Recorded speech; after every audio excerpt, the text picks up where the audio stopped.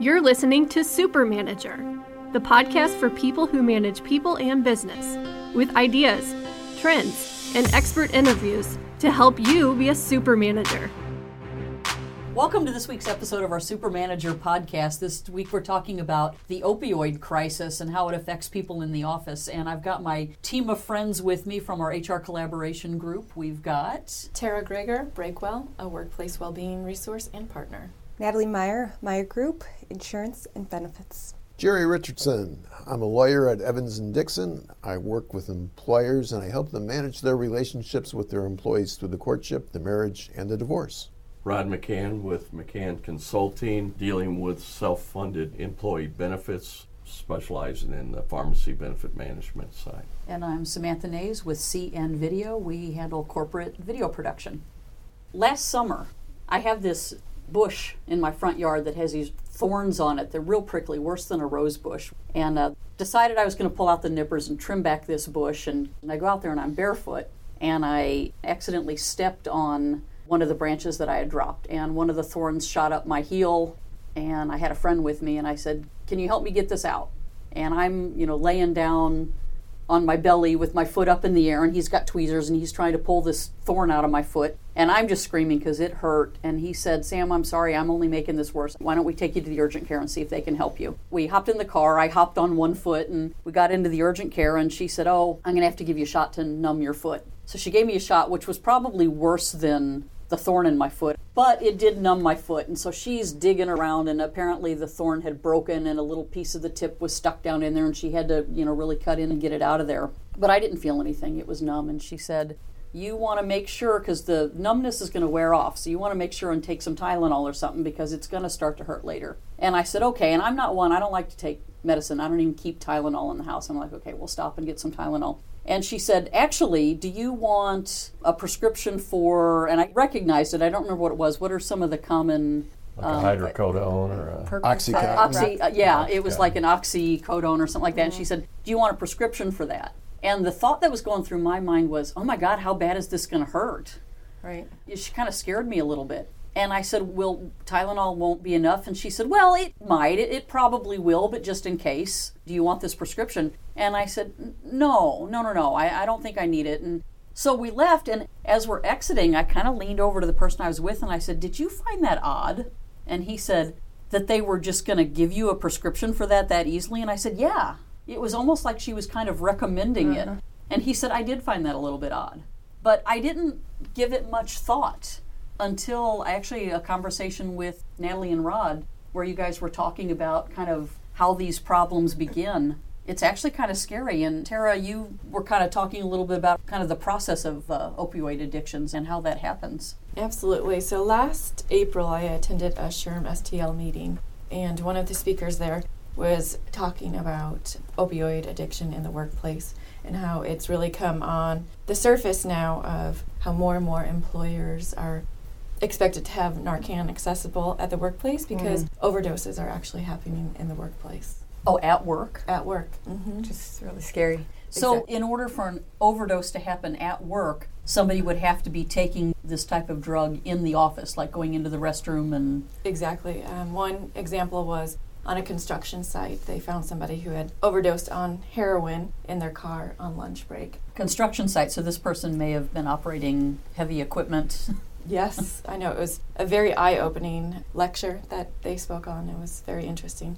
My dad went through some stuff. We had said he had some previous back pain, and we asked if they put a lidocaine patch on it. And they were like, "Oh, sure," because he was just really uncomfortable. And so next day we realized they put a fentanyl patch on him, and we did not know that. We did not okay that. And with that, you have to actually take it down a couple steps. You can't just rip the thing off. And my dad's not a person that is into taking any type of painkillers. Right. That's never been something he liked. And it's amazing though, because he had some medical things he was dealing with, how quickly they put that on him. And that something of that magnitude, you would think they would ask you or the family. But let's just say someone else that wasn't anti pain medications and stuff. Next thing you know, you may have just given someone an addiction that they never wanted, because you never know who's going to be susceptible to it. So, and I think that's part of the problem of how this all begins. When Oxycontin, hydrocodone, and all that came out, they were stating that this was less addictive, safer to use for the members, and the physicians got out in the community were writing more and more prescriptions for that. But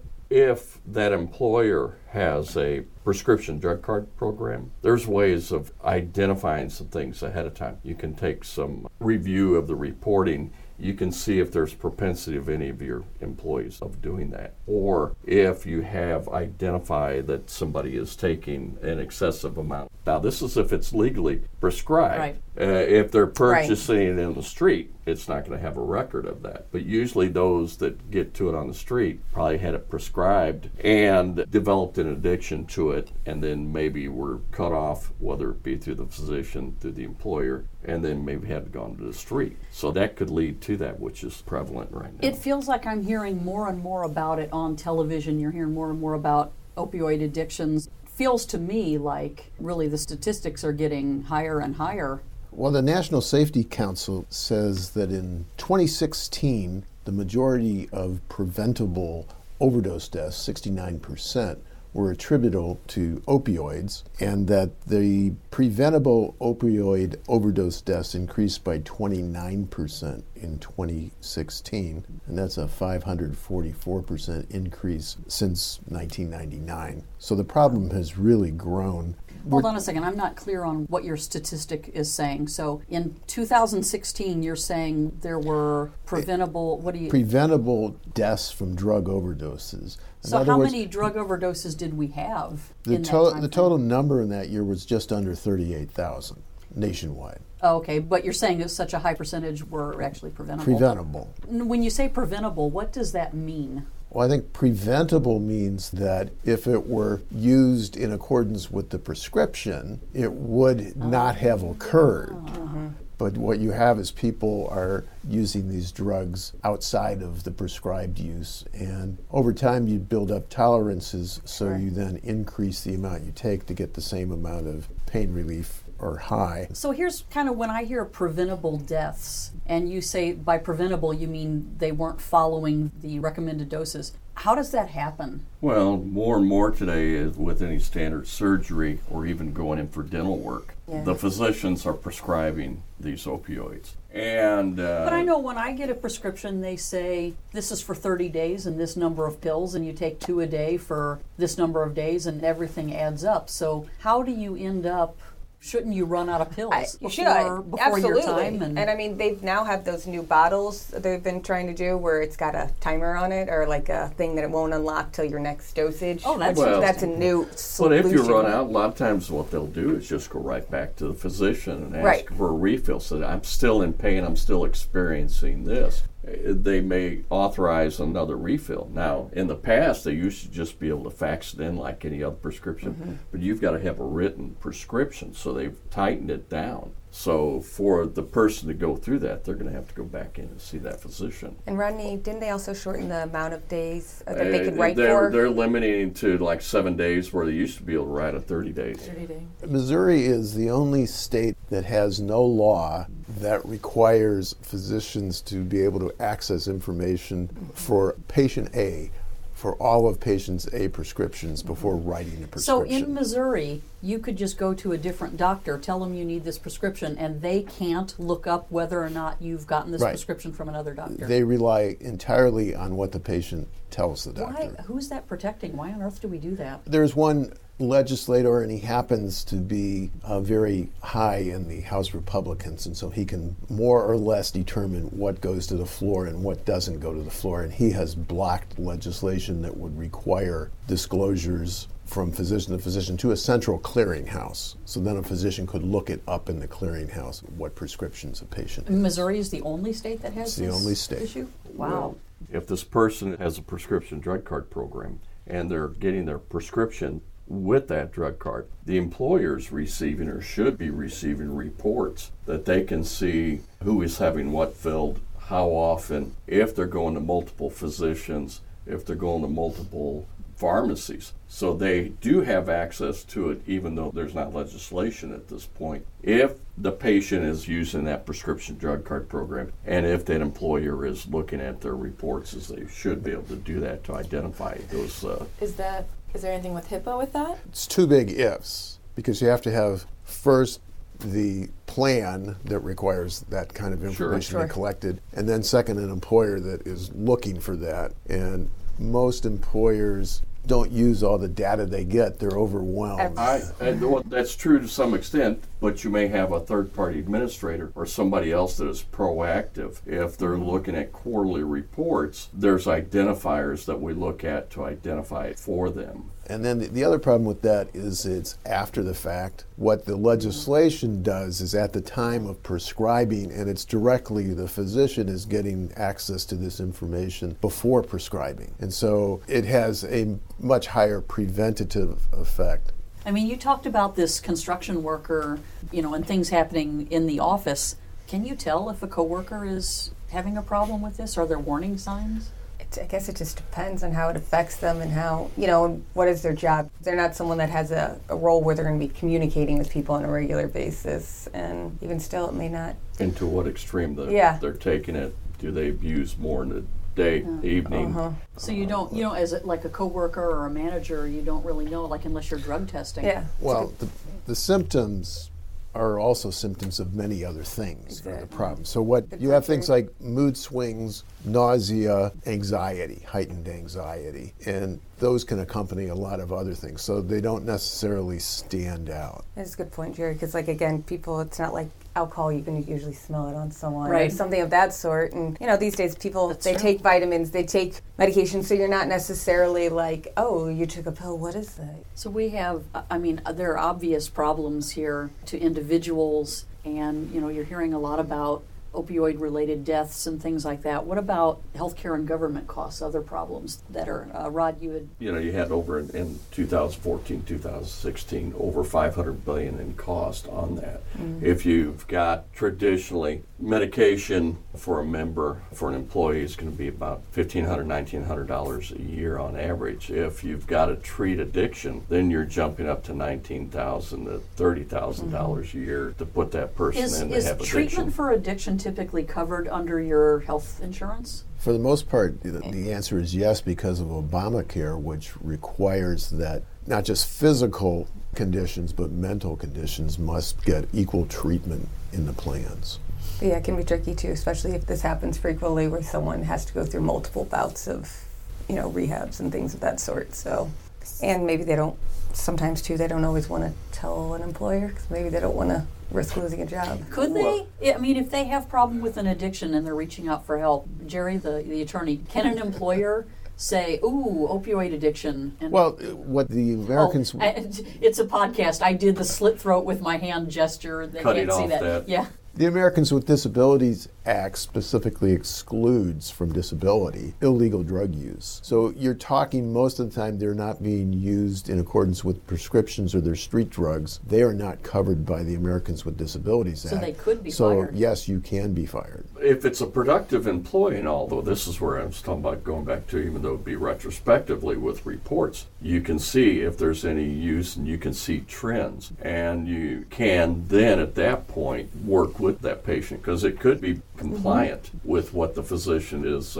prescribing for them. And so it could be an issue that maybe it's a work comp issue, maybe it's an ongoing physical disability, multiple surgeries. You've got to find out a little bit more what's taking place. Now, the addiction, it can come no matter what form. Mm-hmm. But if you have that data, you can then at least format and work with an idea of how to treat it and what direction to go. If you cut it off, and in the same SHRM meeting, they're talking about an example, a construction worker that had been receiving opioids through the physician, did cut it off, said, you've been abusing it. You need to stop this with the physician. Is it a program they put them on to back them off of it? Or usually if it's like on work comp, they'll say, here, they'll work with the physician, work with the employee and say, when they said then, here, we're stopping you. We're stopping this prescribing of the opioid. And that patient then went out and found it on the street. Because if you buy legal drugs on the street, they're $75, $80 a pill, whereas heroin and all is available, and it's in pill form. It's not like you had to shoot it up before. It's available like $5 a pill. So access is easier for the illegal versus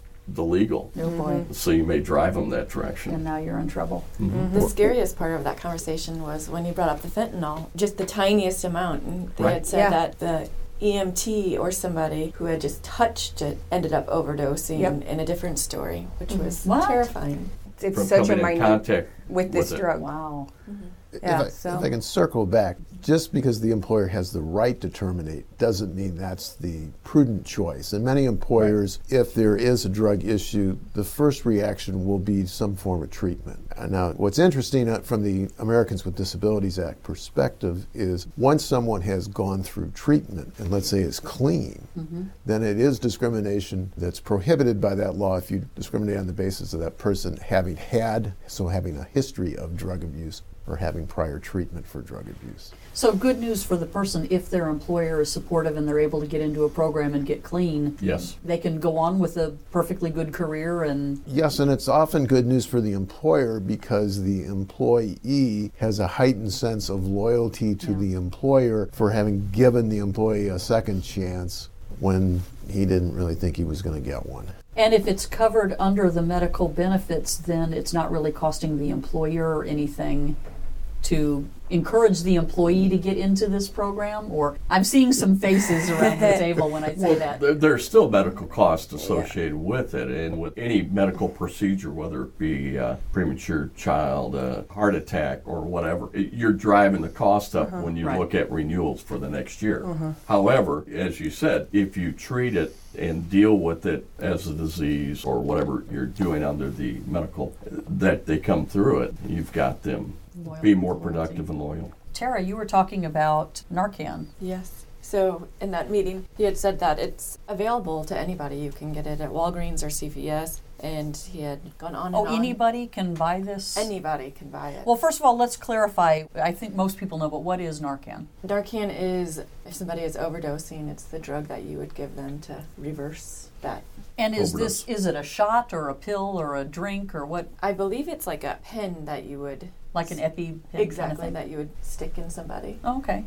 Anyway, so he was saying that you can get it at any CVS or Walgreens, but that it's such an issue that people should have it in their glove boxes. It's almost like today's version of knowing CPR, you know, how to save somebody who's having some Narcan on. But is there a chance that, like, what if they're not overdosing and you think they are? Are there people that are allergic to Narcan? Yeah, exactly. And or you don't administer it properly, or you give them too much, or they're... That comes into the legal realm. There certainly are liability issues. Anything that's done in the workplace that causes an injury ends up in the workers' compensation system, which is basically a no-fault system.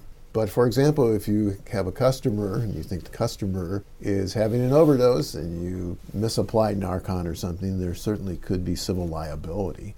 So I would think that if you're going to have Narcan, you would only have trained people that administer it, and that they are trained specifically to recognize when it's appropriate to administer and how to do it. How do you get this type of training? Because it feels like offices with a large number of people or businesses where you could have customers, I can definitely see the benefit, Tara, that you were talking about, to people actually having this, but how do you get trained?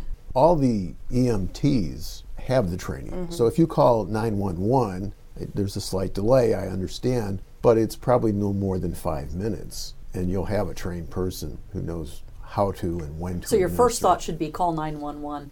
How do you know if someone's overdosing? What does that look like? Find them passed out on the floor frequently. Maybe convulsions. Yeah.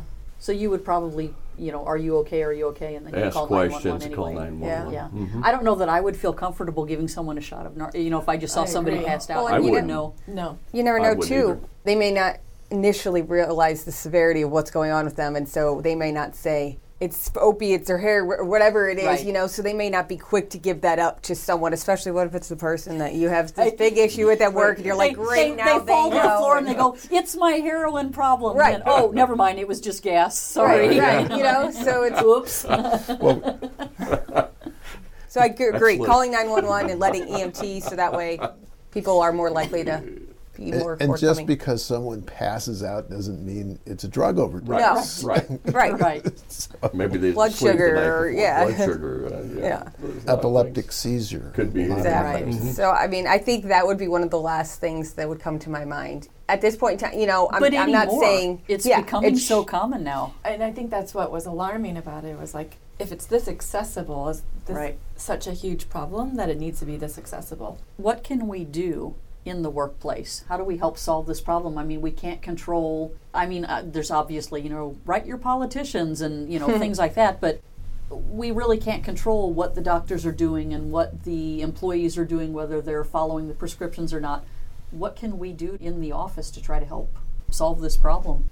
There are some things you can do with your benefits plan. I mean, if someone is, again, using this through their medical benefit and their pharmacy benefit, you can put restrictions on it, which a lot of changes have been made in the industry to actually restrict people's ability to just be overprescribed on these. And when you're setting up your pharmacy plan, say, will you guys notify me of this or that? And, making sure that those kind of triggers and alerts. Educational pieces. Absolutely. But you also yeah. don't want to, you can educate the employees as they go in and talk with their physician, let the physician know if they've got an addictive personality or addictive situation or family history. But also you want to be aware of maybe not knee-jerking this to the far extreme, because it does have an appropriate place for pain management. So there are those that is very efficient and an inexpensive way to manage short-term pain. Mm-hmm. So that is something you want to be aware of when you're setting up that design for them.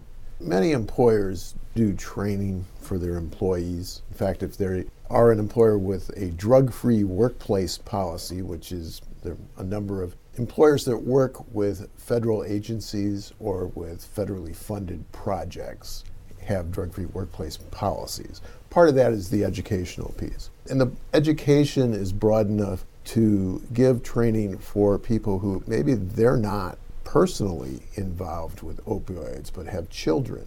And the loss in productivity that comes from family members that are having problems, then affecting a parent who's the employee, is astronomical.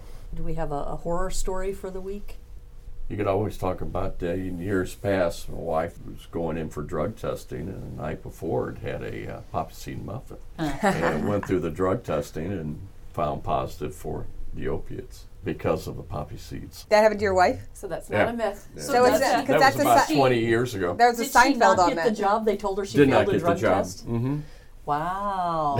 That's This a person was far away from taking any drugs. And I'm whatever. guessing there wasn't a whole lot she could do about it. I mean, No, they just, no, she didn't went have the to job another. yet. Oh. That would be a misuse of the drug testing by the employer. Yeah. There has to be a medical review officer, and part of what a medical review officer does is takes the results, discusses them with a person that has a positive result to see if there is either a false positive, that would be a false positive, or some explanation that's legitimate for the drugs showing up in the system.